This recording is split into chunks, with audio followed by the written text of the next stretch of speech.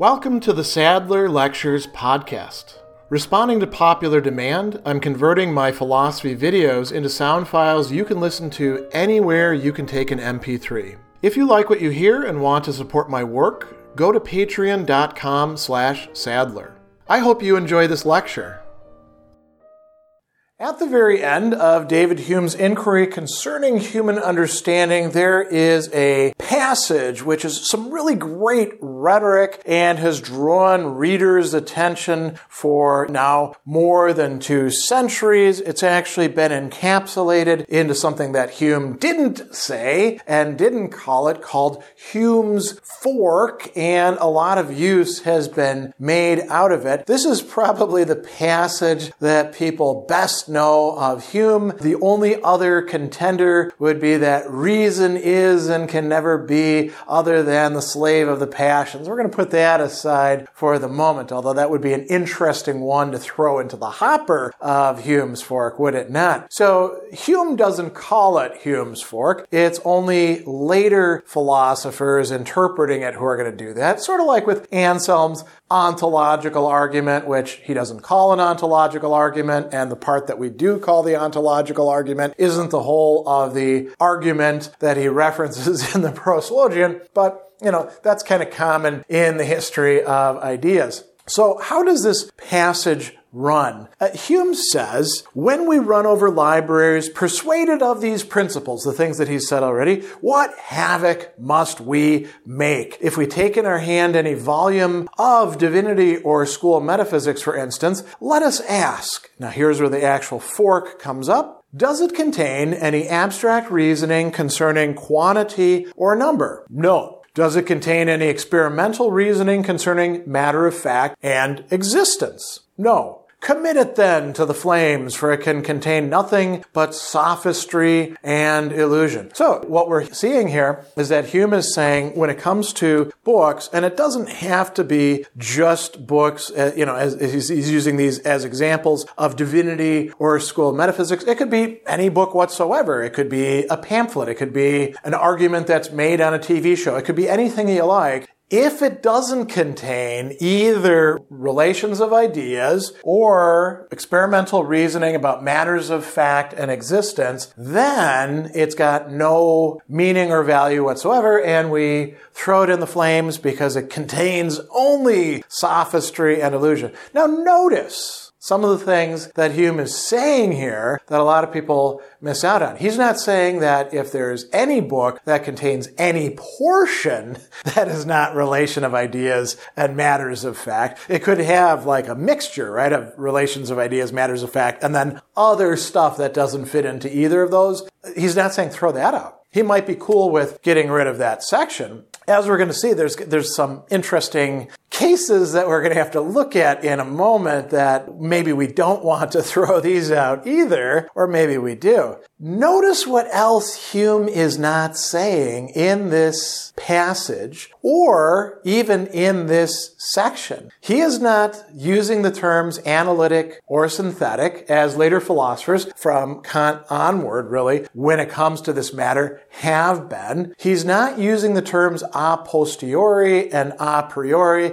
You might say, wait a second, I saw a reference to a priori in there. Yes. But Hume is not calling relations of ideas a priori. He is actually talking about matters of fact and saying that we could come up with a priori reasonings about them. Now, to be fair, Hume does in fact use these terms a priori, a posteriori in other parts of his works, but the identification of relations of ideas and matters of fact, that's something coming about later on. It's not anti-Hume, but it's not contained right there in this section. Now, what do we mean by relations of ideas? Here's where we actually have to be a little bit careful, not just to think we know exactly what Hume means and to buy into what's in effect a slogan, but we need to look at what he's actually telling us here. So we back up a little bit into part 3 of section 12. He says to me, it seems to me the only objects of the abstract sciences or of demonstration are quantity and number. All attempts to extend this more perfect species of knowledge beyond these bounds are mere sophistry and illusion. So we see that sophistry and illusion coming up there. Hold on to that for a second. He tells us as the component parts of quantity and number are entirely similar, their relations become intricate and involved. Nothing can be more curious as well as useful than to trace their equality or inequality through their different appearances. But as all other ideas are clearly distinct and different from each other, we can never advance further by our utmost scrutiny than to observe this diversity and by an obvious reflection pronounce one thing to be another. So it's because numbers, and we could say, maybe even functions, geometric shapes and properties and stuff like that, they're all sort of basically interchangeable. We can actually make progress when it comes to matters of quantity and number that we can't when it comes to other things. And then he says something really interesting. He's talking about other matters. Now, this is where later interpreters influenced by Hume, for example, the logical positivists, think about A.J. Ayer, would say, well, wait a second, you know what else fits into this, whatever we want to call it, analytic statements, relations of ideas, definitions of things. A bachelor is an unmarried male is defining bachelor, it's saying how we use our language. It's true by virtue of the meanings of the terms. And Hume doesn't want to include that here. He doesn't want to give that the status of mathematics. He's cool with doing that in terms of things like square of hypotenuse equal to the square of the two other sides, right? But he says, to convince us of the proposition that where there is no property, there can be no injustice, coming from Thomas Hobbes, right? It is only necessary to define the terms and explain injustice to be a violation of property. The proposition is indeed nothing but a more imperfect definition. And he says it's the same case with all those pretended syllogistic reasonings, which may be found in every branch of learning except the sciences of quantities and number. These sciences of quantity and number may be pronounced the only objects of knowledge and demonstration. Okay, so we've got relations of ideas on one side, which are really just going to be about mathematics, whatever we can mathematize. What about this other side, matters of fact and existence? Very, very important, right? It says, all other inquiries of human beings regard only matter of fact and existence. These are incapable of demonstration.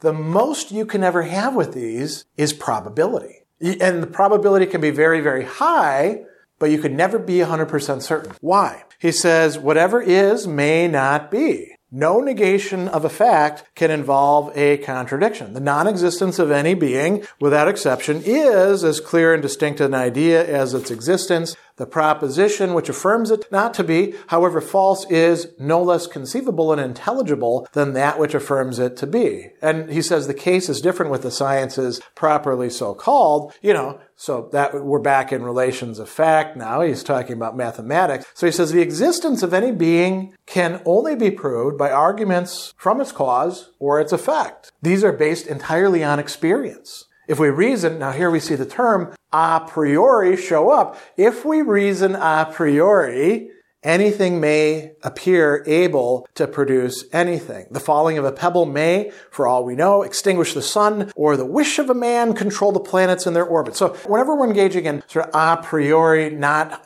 connected to experience, reasoning about things that are not number or quantity, we are going out into the realm of imagination of things could be this way, but we don't really know one way or the other. And so he says it's only experience which teaches us the nature and bounds of cause and effect and enables us to infer the existence of one object from the other. This is the foundation of what he calls moral reasoning, right? Which isn't just about ethics, it's about all the things that could be probable, all the things that we are concerned with in life, which forms the greater part of human knowledge and is the source of all human action and behavior. So relations of ideas, really cool. We can, know them for certain if we can figure out the proofs, but matters of fact are much more important. They're the majority of what we are concerned with. And so he goes on and he tells us that moral reasonings, so matters of fact and existence, are concerning either particular or general facts. And this is where we get to different kinds of disciplines, you could say. All deliberations in life, he says, regard the former, particular. Should I eat this food or should I save it for later? Should I take this job or should I take a different job? Should I, tie my shoes or walk around with my shoelaces untied, right? Those are kind of ordinary life things. He also says, all of history, chronology, geography, interesting though, the measure of the earth. And notice what else he says. And astronomy are about particular facts. What about general facts? He says, well, that's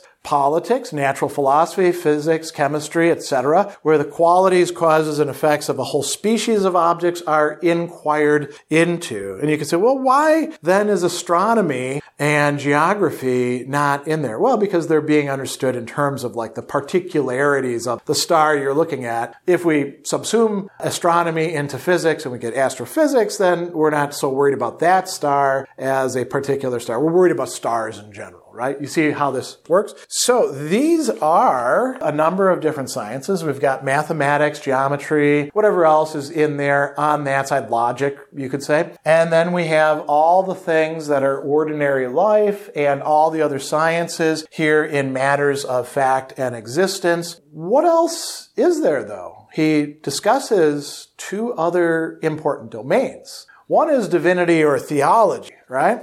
He says, as it proves the existence of a deity and the immortality of souls, is composed partly of reasonings concerning particular, partly concerning general facts. But it has a foundation in reason insofar as it is supported by experience.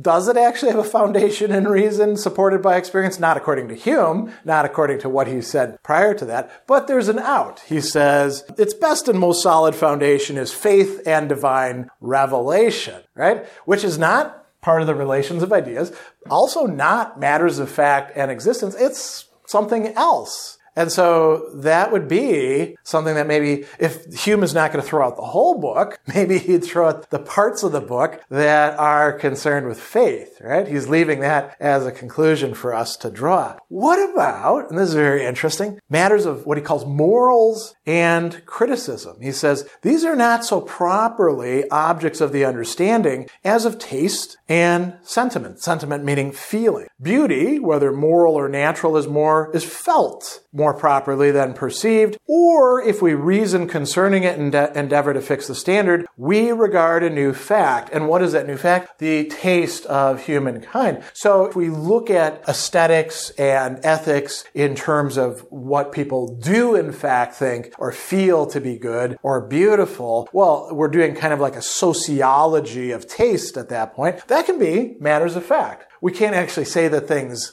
are indeed beautiful, like in themselves with, a kind of capital B beauty. All we can say is, well, this is regarded as beautiful by these people, and here's the reasons that they give. We can't actually declare ourselves on that, right?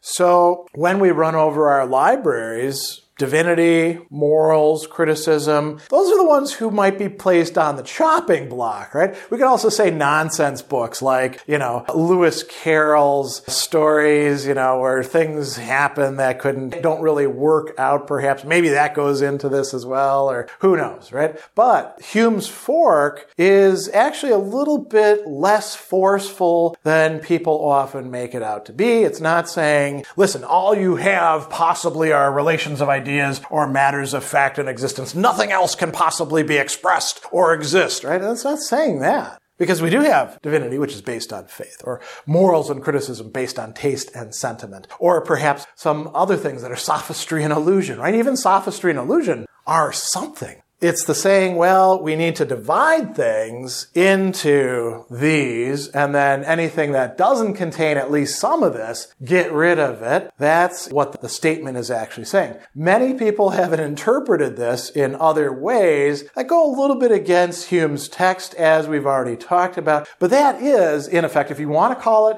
Hume's fork, this is the passage that it's coming from, and this is the basic idea behind it. Special thanks to all of my Patreon supporters for making this podcast possible. You can find me on Twitter at Philosopher70, on YouTube at the Gregory B. Sadler channel, and on Facebook on the Gregory B. Sadler page. Once again, to support my work, go to patreon.com/Sadler. Above all, keep studying these great philosophical works.